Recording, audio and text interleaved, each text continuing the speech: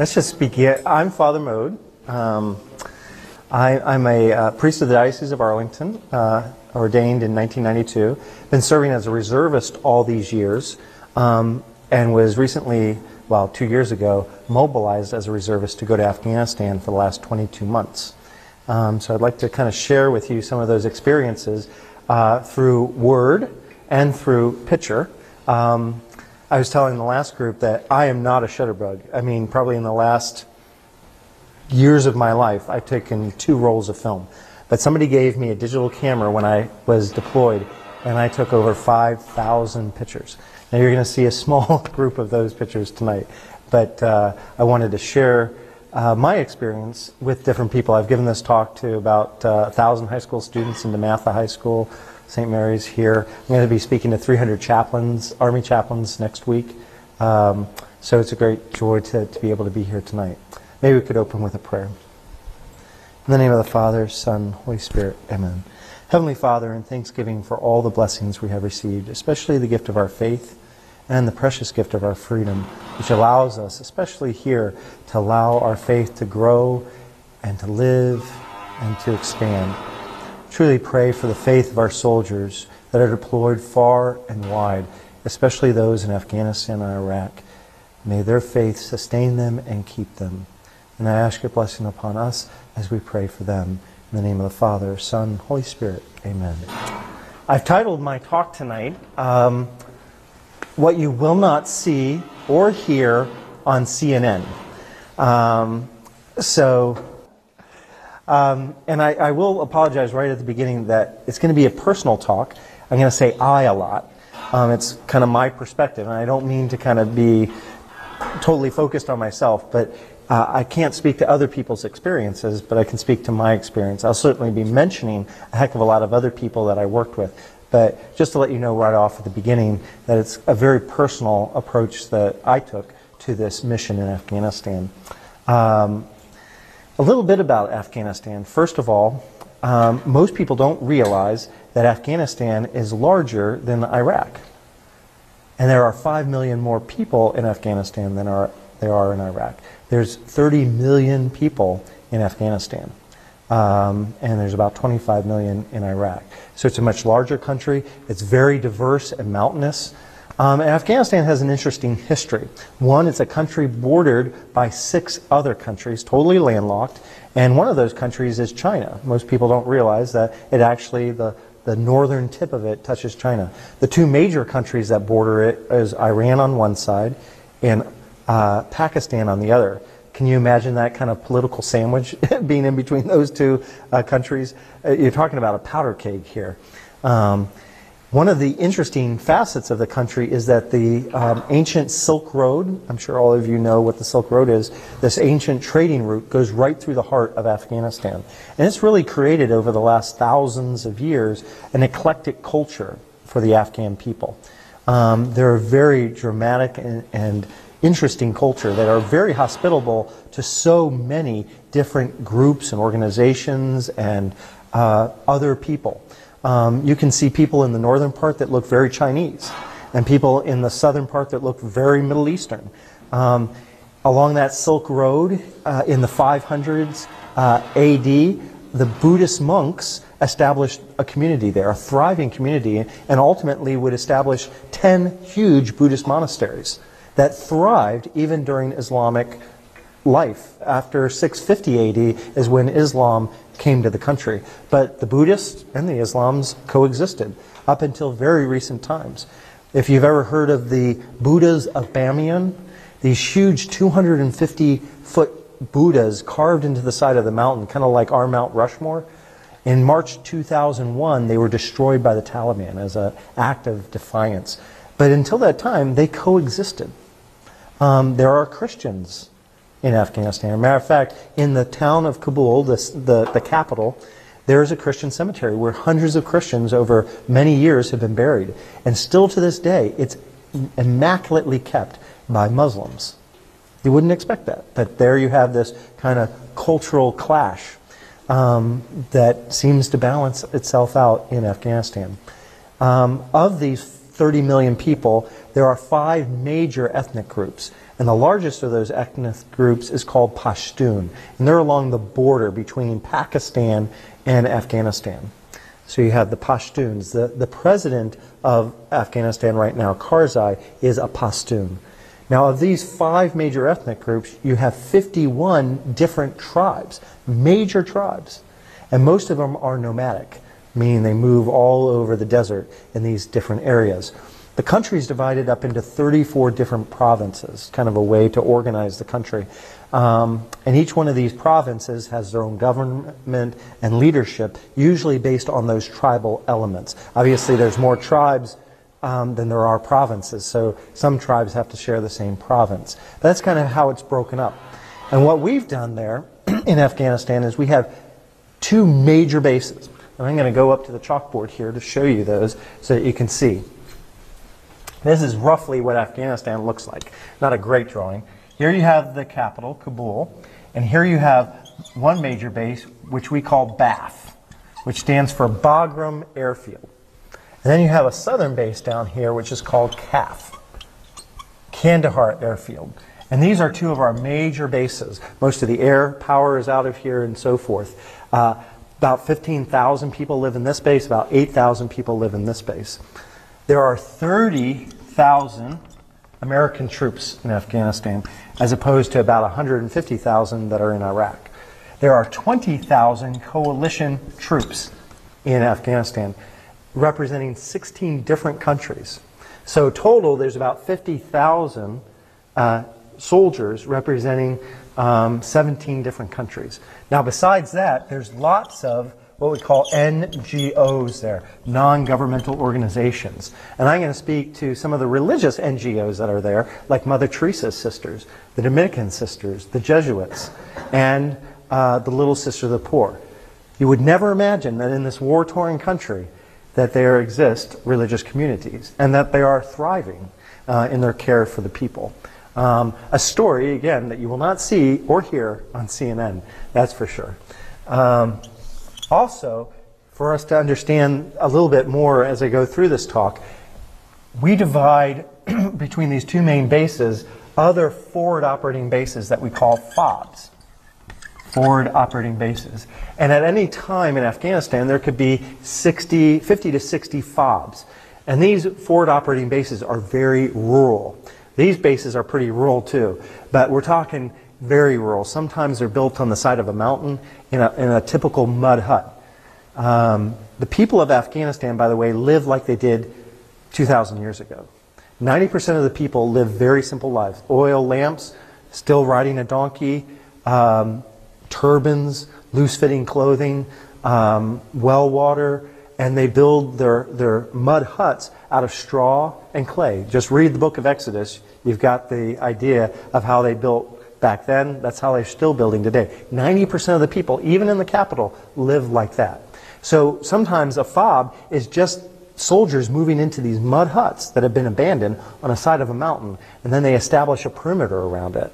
And they could be as small as 20 guys and as large as a couple hundred. So we're talking very rural establishments. And these FOBs are all over the place, okay? Mostly along the border, because this is the most important and critical area right here along with Pakistan. This is where the Taliban infiltrate most often. Okay? Besides FOBs, there's also an organization called PRTs, and that stands for Provincial Reconstruction Team. Remember that there are 34 different provinces throughout Afghanistan, and each one of these provinces has a provincial reconstruction team.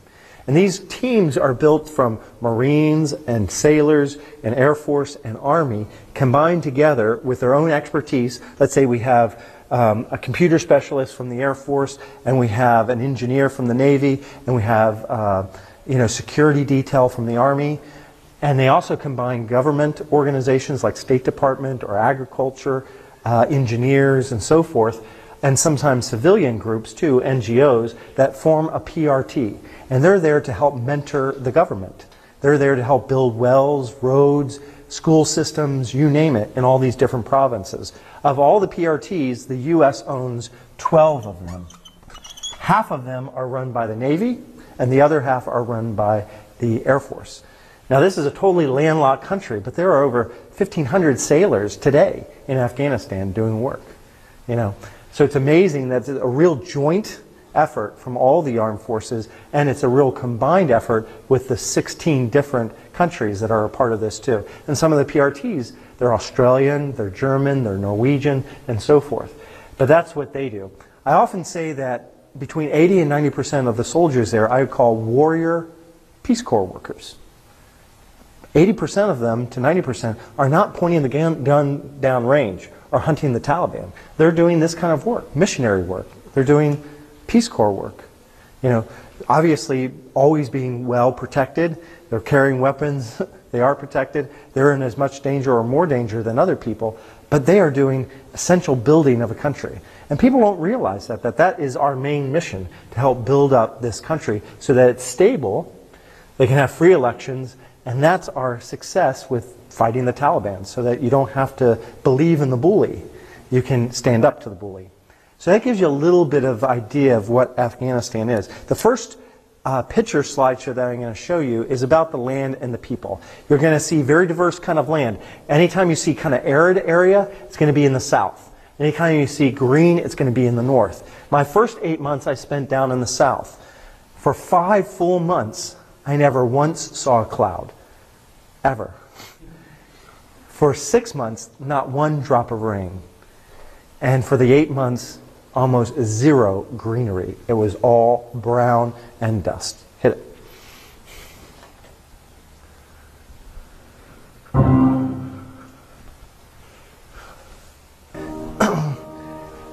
That last scene that you saw there, those arches were built by Alexander the Great 300 years before Christ, and still standing today. Amazing architecture that is still standing. I've been in 4 of his forts in Afghanistan that are over 2,000 years old, that are still around today. It would be historical landmarks for us. Genghis Khan, as you know, also invaded in the 1200s AD Afghanistan. It's very much this biblical country. It's not third world, it's not second world, it's biblical. And it's fascinating. I told the last group too that the coldest I've ever been in my life, I mean the coldest, has been in Afghanistan. And the hottest I've ever been in my life has been in Afghanistan. It's this country of opposites and paradoxes. And once you understand that, it's easier to kind of exist in this land. On September 18th, 2005, I had the privilege in a southern part down there called Kalat to witness the elections. First free elections in 30 years. And it was amazing. It was almost like being in the revolutionary times here in the United States, where to vote meant that you could be shot as a traitor by the Taliban or a marked person. And literally they become a marked person because they have to dip their finger into indelible ink that doesn't wash off for well over a week. So literally you're walking around as a marked person. And I was so curious to see who would come out to this election. And I was just in one little town of the province of Zabul, and it's a Taliban-friendly area. It was amazing. The lines never stopped all day long. Women, men, young people, old people. It was exciting. And there was an urgency about this sense of freedom for themselves. And after that election, for the first time in recent history for this one little town, nobody joined the Taliban. And that PRT that I mentioned in that area started these instructional classes on how to do computers and how to do automobile mechanics and how to do first aid and things like this, ways to instruct the people. Normally, nobody would ever come out for that because you're going to a U.S. thing. After that, the classes were packed. Hundreds and hundreds would sign up because for the first time, they sensed freedom that we could stand up to the bully. That's part of what we're doing, helping people to stand up to the bully. That's a little bit about Afghanistan. What did I specifically do there? What does a chaplain do when he's mobilized? What does a chaplain do when he's in a war situation, whether Iraq or Afghanistan or anywhere? What's it like? Well, I want to give you a little bit of piece of what that's like. And I've divided what I do into 4 different words. And the first word that would typify what I do is that I moved. Moved. And let me just give you a few stats on that. In the 22 months that I was deployed, I went on 263 missions. Now, what's a mission? A mission is going from point A to point B to offer Mass or ministry of some sort, usually Mass, confessions, counseling, and so forth. And that could be 50 miles in a Humvee that could take 10 hours to do 50 miles. It could be in a helicopter that went a couple hundred miles. It could be in a C-17 and you went over 1,000 miles to do it. During these missions, I went to 51 different forward operating bases. Remember those FOBs. So all over the country, north, south, east, and west, I went to all 51 different ones, sometimes many times, into one place. I was on 12 ships, 2 oil platforms, and in 6 different countries. Now you might say, this is a landlocked country, how did you do that? Well, my last month of deployment, the Navy sent me to Bahrain and then up into the northern Arabian Gulf. If you remember where the British Marines were captured by Iran, that's where I was. That happened 2 weeks after I left. And I was on those exact same ships and those exact same ribs going from ship to ship. During this time, I offered 601 masses for 16,360 troops. I moved on average every 2.5 days. I slept in over 50 different beds using 6 kinds of aircraft, 4 kinds of boats, and 5 kinds of vehicles. In a word, I continued to move. This video hopefully will kind of show you in picture what it's like to move in Afghanistan. Yeah. Dust off, appropriately named.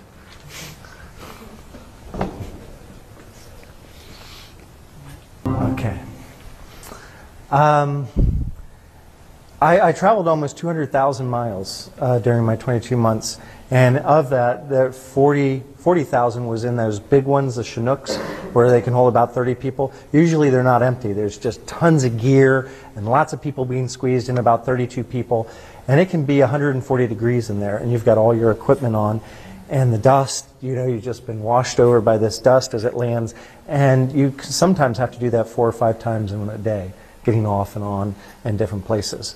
So you can see the interesting part of moving. It's nice to get in a Honda Accord and drive out to Christendom as a mission. So what else does a chaplain do? He cares. He not only moves, but he cares. And I always like to think of the image of St. Martin of Tours. And you all know the story of St. Martin of Tours, a Roman soldier who converted to Christianity.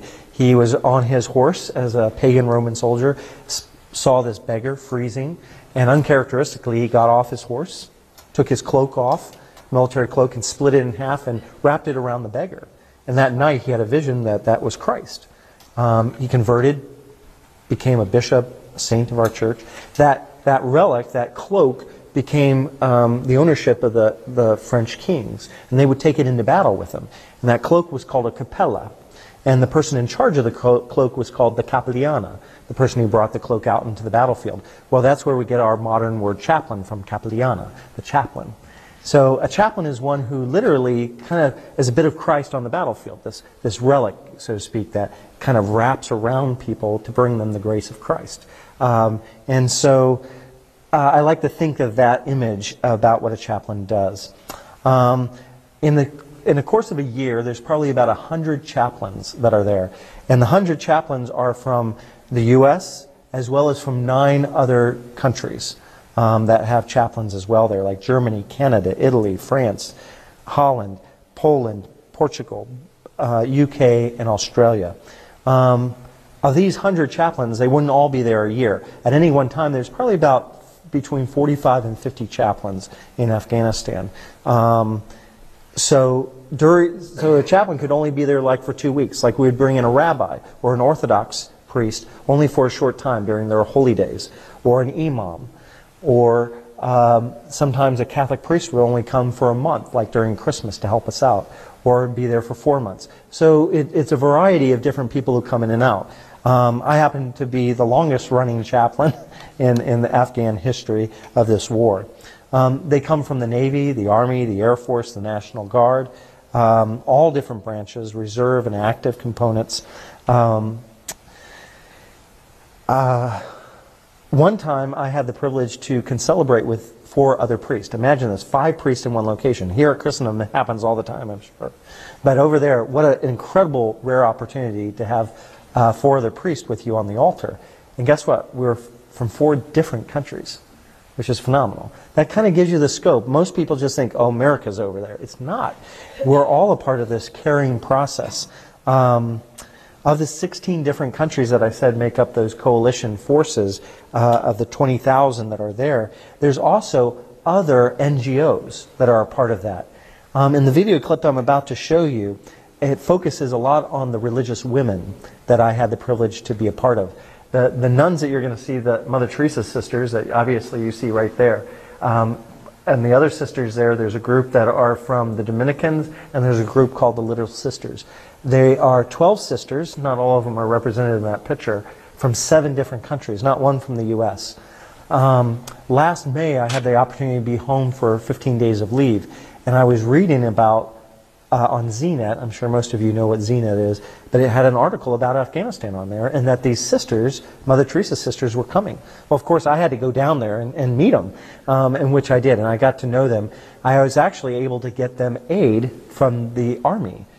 The Army helps NGOs, non-governmental organizations, with food to get to the Afghan people, medical resources, and so forth. So I said, hey, let's make sisters NGOs as well. So they run an orphanage, a school, and a hospital, the 3 different groups. Mother Teresa sisters came in typically with no money in their pockets, no place to hang their head, and developed this orphanage, not just for any orphans, but abandoned, disabled orphan children.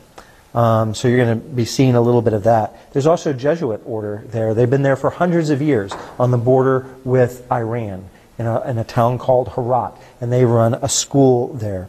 The priest of the Italian embassy has been there for 15 years. He was injured by a Soviet, during the Soviet occupation, by an RPG. He had to be medevaced out of the country and ultimately was able to come back, and he's still there. An amazing guy. You're going to see a picture of Father Moretti in there, the only one with a collar.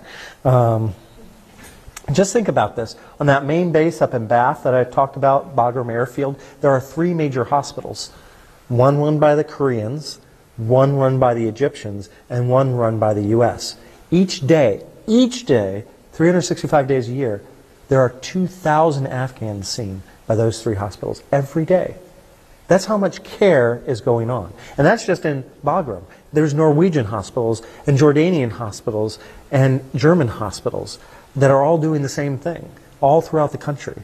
And then there's all these little medical outposts that we have, and every one of those FOBs, all 60 of them, have medical personnel there, corpsmen that are helping constantly to care for Afghans. For every 1 U.S. soldier that's seen, there are 50 Afghan people that are seen. It's amazing the amount of care, and people don't realize that side of the story of what we're doing as a military, but also as civilians that are over there caring as well.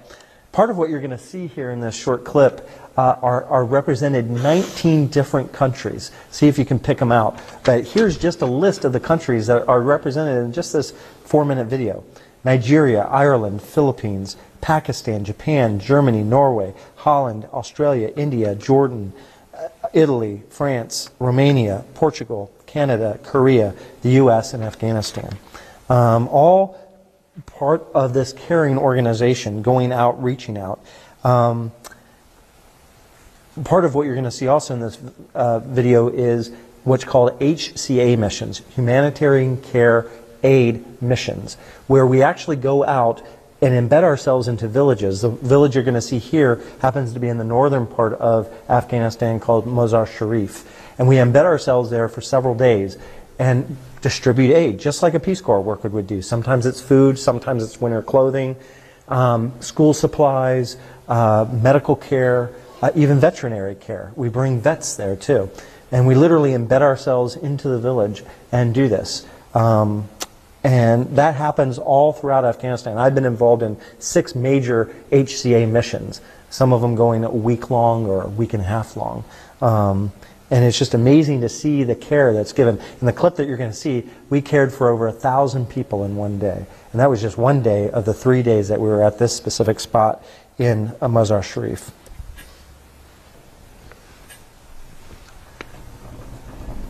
August 22nd, 2006.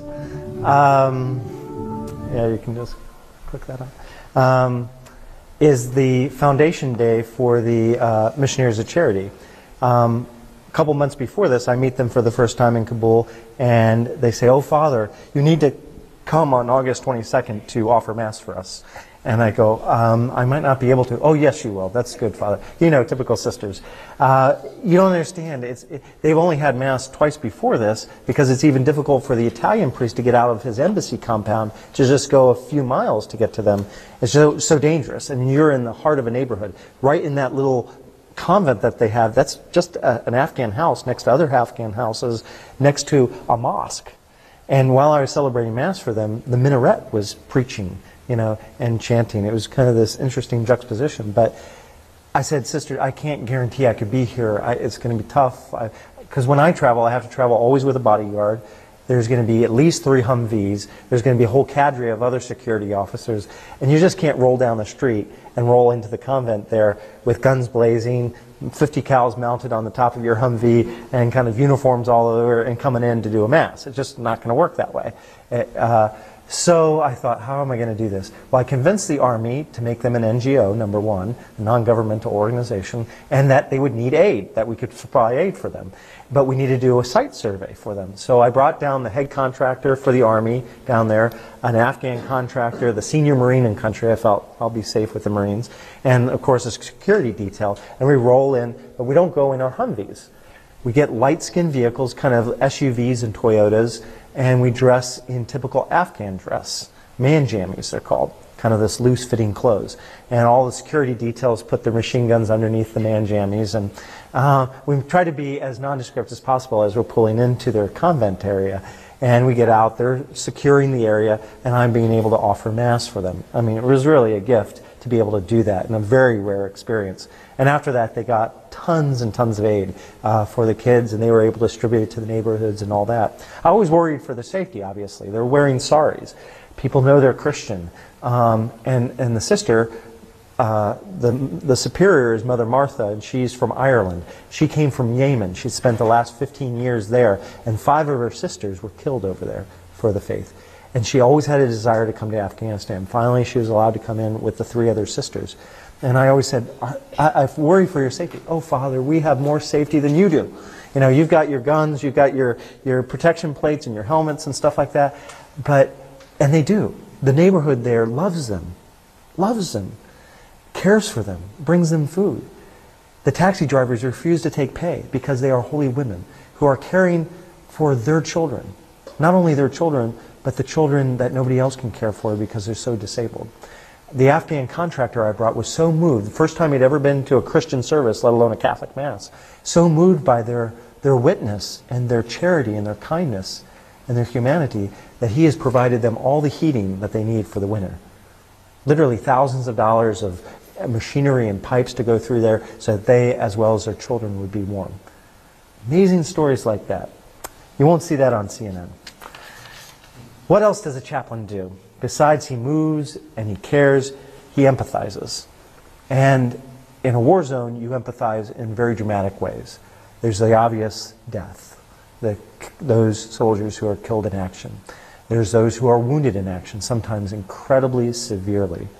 There are the soldiers who lost their friends, who lost their buddy, who has to see their buddy without legs now, who have traumatic things that happen back home, and here they're stuck in the desert. The empathizing that goes on is daily and constant and powerful. During my time there, I personally dealt with 39 individuals' deaths, either by caring for them in their death, anointing them, putting them on a plane during what we call a ramp ceremony, doing their memorial service, or caring for their buddies afterwards. Just to give you an idea, last year alone, 66 soldiers were killed in Afghanistan. So 39 is quite a large impact. One of the largest groups was 19 individual soldiers that died in one day. It was the largest loss of life ever in Afghanistan, and the largest loss of life of Navy sailors since the Pentagon and the Cole, and the largest loss of life ever of Navy SEALs. Of the 19, 11 were Navy SEALs. In their 42-year history, they'd never had so much tragedy. And so I was embedded with them for 2 full weeks, again, to empathize with them, to be there for them, to care for them in that incredible need. My first 48 hours in the country, I just spent 5 days traveling, no night's sleep. You're just going from one country to the next as you're making your way into Afghanistan. It's a very torturous process, believe me. And finally, when I arrive in Bagram, the main base, they put me on a plane that night after training me all day and sent me to Kandahar. Well, finally I got my first good night's sleep, only to be awakened in the morning to tell me to go to the medical tent. They brought in 2 soldiers. One's name was Andrew, one name was Stephen. I was at the head of Stephen, who's Catholic, and another chaplain was at the head of Andrew. Andrew lived. He would have both legs amputated. Stephen, they were fighting for his life. I prayed. I had my hands around his head and just praying for the doctors during about 45 minutes as they were working on and operating.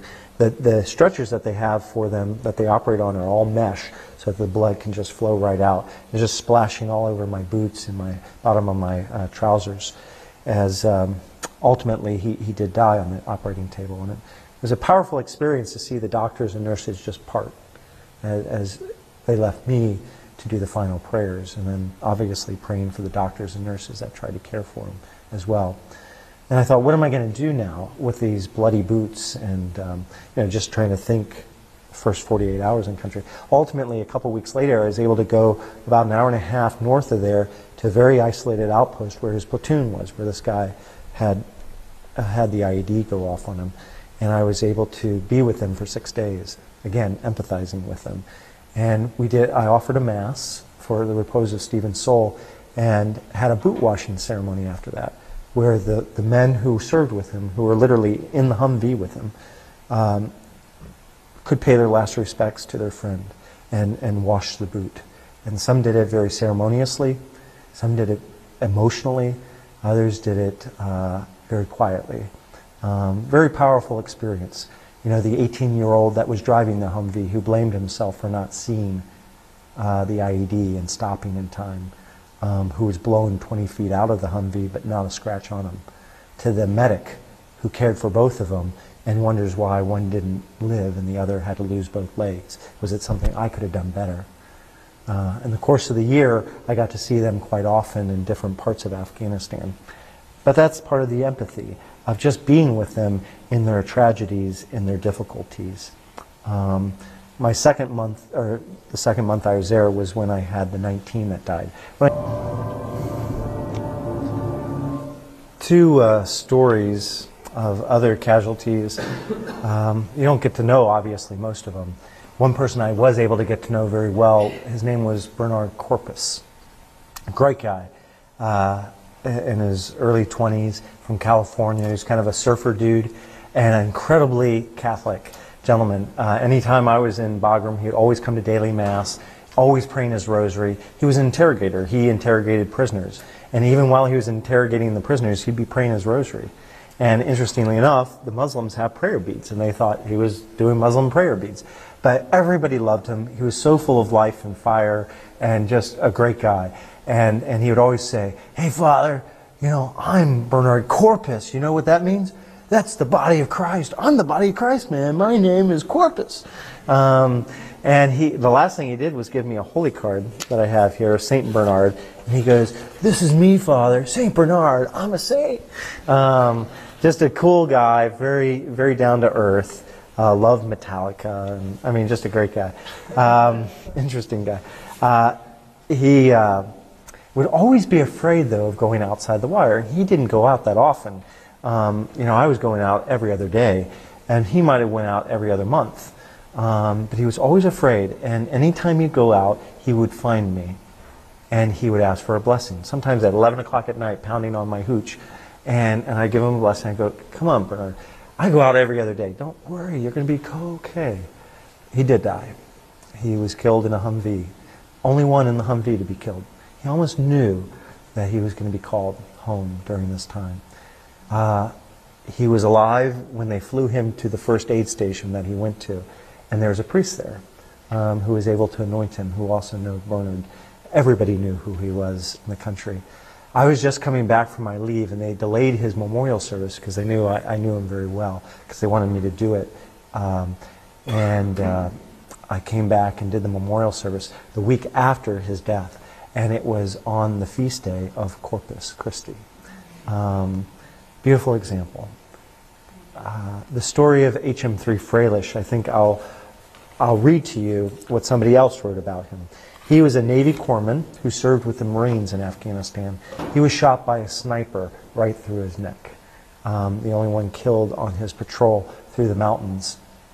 I had the privilege to do his ramp ceremony and then to be with the Marines that he cared for within days after his death. I went to their forward operating base and prayed with them and celebrated Mass. You're going to see pictures of HM3 Freilich up here. But let me read the story that's written by this Army specialist. Navy Petty Officer 3rd Class John Freilich died during a firefight with insurgent forces in the Logman province on February 6, 2006. But that is not how he is remembered. He is remembered for the young girl whose life was saved because of his actions. While on a patrol days before his death, he received word from an elderly local about a little girl who was hurt a few miles away. Freilich, 2 ANA soldiers, which is the Afghan National Army, and an interpreter followed the old man to find the child who had suffered a serious leg injury falling from a mountain. Freilich tended to the infected wounds, but had to return to his mission. He provided the family with a note and his rank insignia, which helped them to get the medical facility at Methalam. However, the wound was so serious it required life-saving treatment, and the medical facility could not provide it. The airmen, the soldiers, and the Marines and sailors at Methalam chipped in and provided transportation for the family to Bagram Airfield, where the girl's leg was amputated. Along the way, the family showed Freilich's note and rank and insignia, which once again helped provide them passage and access to the medical facilities. Around the time of her surgery, Freilich was killed in action. Since then, villagers in the area made it a point to alert authorities to insurgent activities, which was credited in large part to Freilich's action.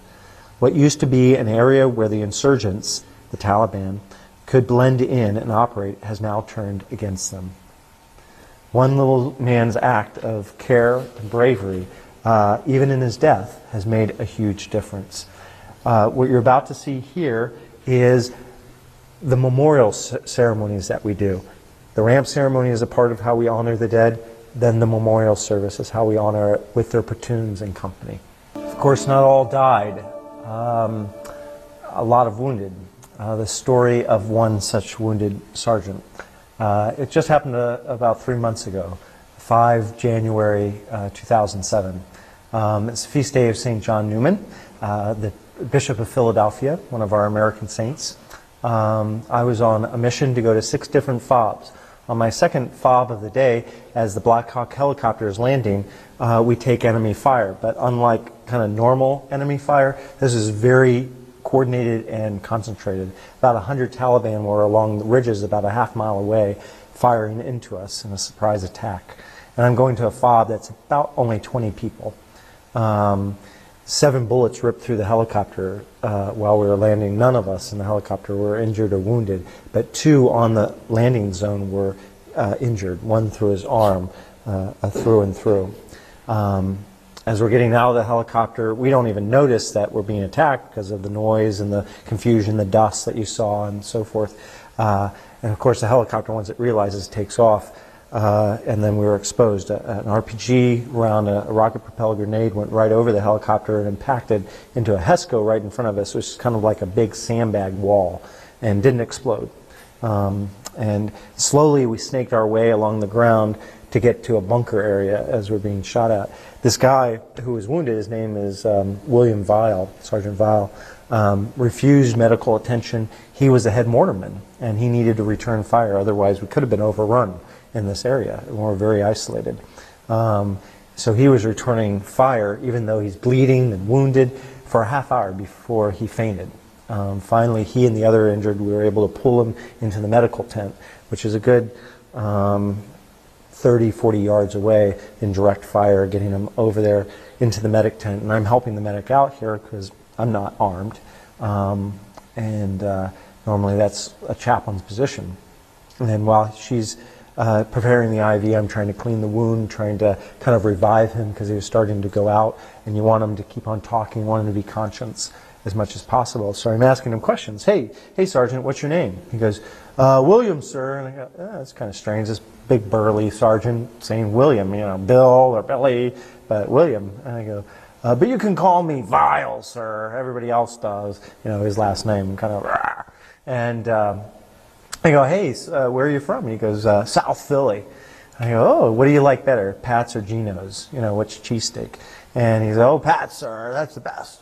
And I go, what parish are you from? St. Rose. I go, well, you're in luck today, soldier. I'm not only a chaplain, I'm a Catholic priest, and I'm going to anoint you. Sounds great, sir. So, I anointed him, we cared for him, and we got him stable enough to medevac him out, because he was losing blood, and the injury was pretty severe in the sense that he could lose his arm. So we needed to medevac him out, which actually was a little bit more dangerous than going in the first place. I kind of shielded him with my body, and we jumped onto the helicopter, into the floor of the helicopter, and we only had about 30 seconds to do this maneuver, and it took off wildly. And we went to the first medical area about 10 minutes away, and they have a surgeon there who decided that his injuries were too intense for him. They stabilized the wound, and then we flew him to the main base there in Bagram, where the main hospital is. Even there they realized that he needed more surgical care than they could provide, even though, again, they did another surgery to clean out the wound and area. But usually, believe it or not, in Afghanistan and Iraq, when you're injured on the battlefield, 24 hours later, you're in Landstuhl, Germany. It's amazing the amount of medical care you receive before you get there and once you're there. So here's Sergeant Vile going to be going there. Well, after this kind of 10-hour ordeal, getting him into surgery and bath, I hadn't celebrated Mass yet. I'm kind of worn out and tired. I'm going to offer Mass for him. And I realized it's the feast day of St. John Newman, saint from Philadelphia for this soldier from Philadelphia. So I thought St. John was really protecting his little boy and myself and all of us that day. Kind of a beautiful story. The rest of the story is, he's already an incredible hero and just a simple guy. But before he left to go to Landstuhl, Germany, he re-enlisted for another 6 years. He said, the Taliban took me away from my men. They're not going to take me away from my army. Amazing stories. The last of the 4 words that describe what a chaplain does over there is ministry. Obviously, that's what a chaplain does. He ministers to people. A Catholic chaplain offers Mass, the sacraments, confession. On average, there are 7 chaplains that were in the country at any one time, 7 Catholic priests. On average, there are about 48 chaplains total. So there's other Protestant denominations, a rabbi, or an Orthodox priest. And believe it or not, every week on average, 950 Catholics came to Mass. Total going to services was about 1,300 every week. So the vast majority, almost 2/3, were Catholics going to Mass, even though there were only 7 priests and 40 other chaplains. So it really was an amazing statistic for us Catholics to realize that. And we worked hard, not just myself, but every chaplain, every Catholic priest, trying to get out to as many places as possible. Our goal was to get to all those FOBs every 15 days.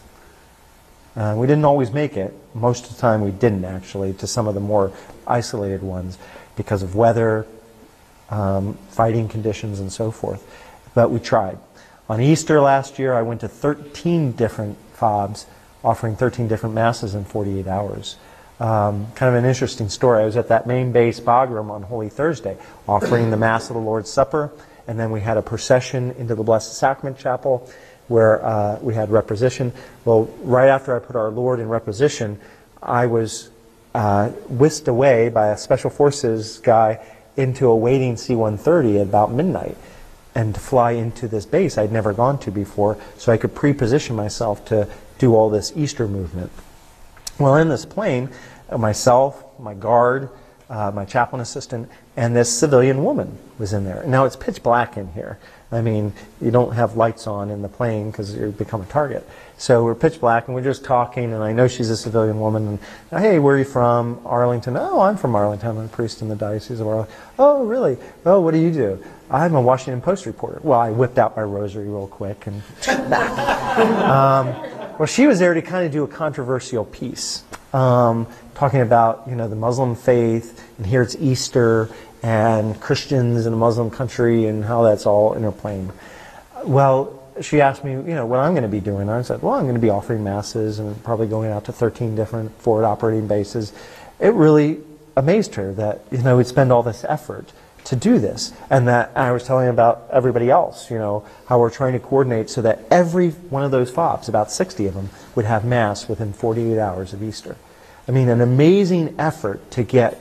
I often was amazed that sometimes I would go to a forward operating base, there might only be one Catholic there, and the amount of effort and machinery and money it took to get me from point A to point B on one mission, it would cost maybe tens of thousands of dollars in monetary things and other people's lives to bring the Lord to this one person at this one base. So she was intrigued by this kind of action, and she followed me for 3 days, and she ultimately wrote a Washington Post article about that, which appeared last year about this time. But you never know what you're how the ministry is going to be. One time I was in Frankfurt, Germany. I was coming back from leave, and I was going to celebrate Mass in a chapel there in Frankfurt.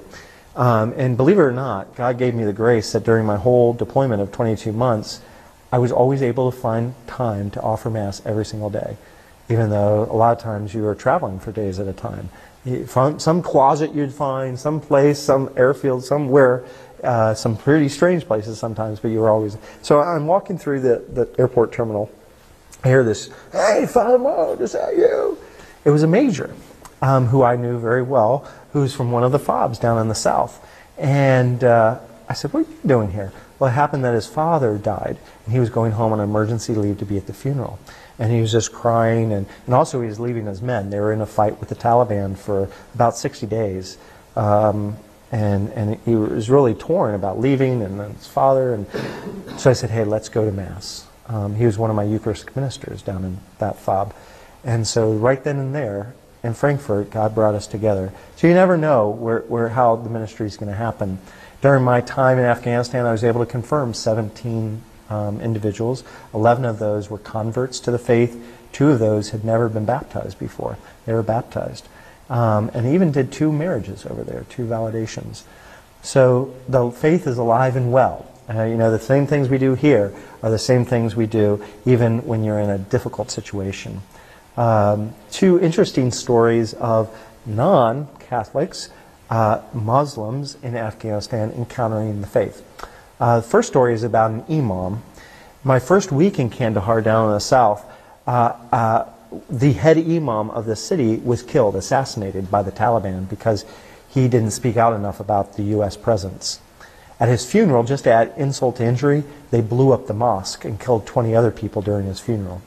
Well, the second in command imam became the first in command, and he, that same week, asked to come to a Catholic Mass on base.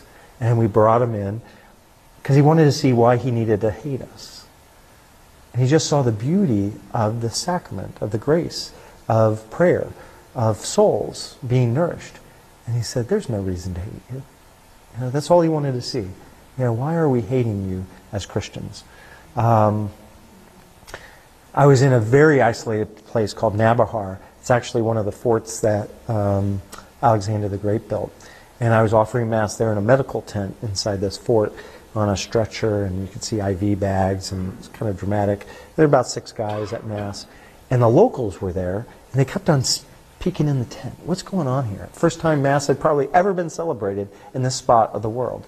You know, here our Lord was coming. And they were peeking in to see this kind of ritual taking place. And what's this all about? Well, after Mass, this one very old, gray-bearded gentleman with a turban goes up to the interpreter and is kind of asking, and I could see them pointing at me. And the interpreter was basically explaining that I'm a Christian imam. And he comes up to me very reverently, not a word spoken. He looks me in the eyes, and then he places his hand over his heart and then backs away slowly, as if to offer reverence to me. Everywhere I went, whether I'm eating with generals, Afghan generals, or governors of provinces, or even just the simple people out in the villages, they always knew me as a Christian. I wore a cross. They never had anything but the highest respect and honor for me, always sitting me on the right, always introducing me, always showing deference. Because as they explain to me often, we are people of the desert faith. We are people of the book. I never experienced anything but hospitality and honor. I've celebrated Christmas Mass there several times, and the video you're about to see is about last Christmas, not this past Christmas, but 2005. I offered 10 Masses in 48 hours, and not only did I do ministry, but another soldier helped me do ministry too. Santa Claus was there. He's a wonderful Catholic gentleman that I've tried to get married off to a good Christendom girl, actually. I've got him, and his name is Tom, and he's in Alaska now, but great guy. He dressed up like Santa Claus, and he accompanied me to all these 10 fobs. And the amazing thing is, he and his elves, for weeks before this, put together care packages for these guys, and wrote every soldier's individual name. We're talking hundreds upon hundreds of soldiers, all in these very isolated spots, so he could bring them a present on Christmas Day, or the day after Christmas. So what you're about to see, 4 vocations came that I know of from there, of soldiers talking about a vocation. One deacon will be ordained this coming June, who was a colonel at one of those PRTs. He ran one of the PRTs. He'll be ordained a deacon for the Diocese of Santa Fe. One female, who is a first lieutenant, has already put in her application to become a Nashville Dominican. The faith is alive and well, and beautiful stories of that. The last video I'm going to show you is Mass in many different situations. If you count them up, there's probably about 20 different altars you're going to see. Some of them pretty nice. We built this beautiful chapel about a year ago in the main base in Bagram. It's the most beautiful building I've seen in Afghanistan, and it seats about 350 people. You'll see something nice like that, to crates and boxes to offer Mass on. So it kind of gives you the environment of all the different kinds of aspects of celebrating Mass, where our Lord becomes present and real for these guys, even in the midst of some difficult and challenging situations. So thank you. God bless.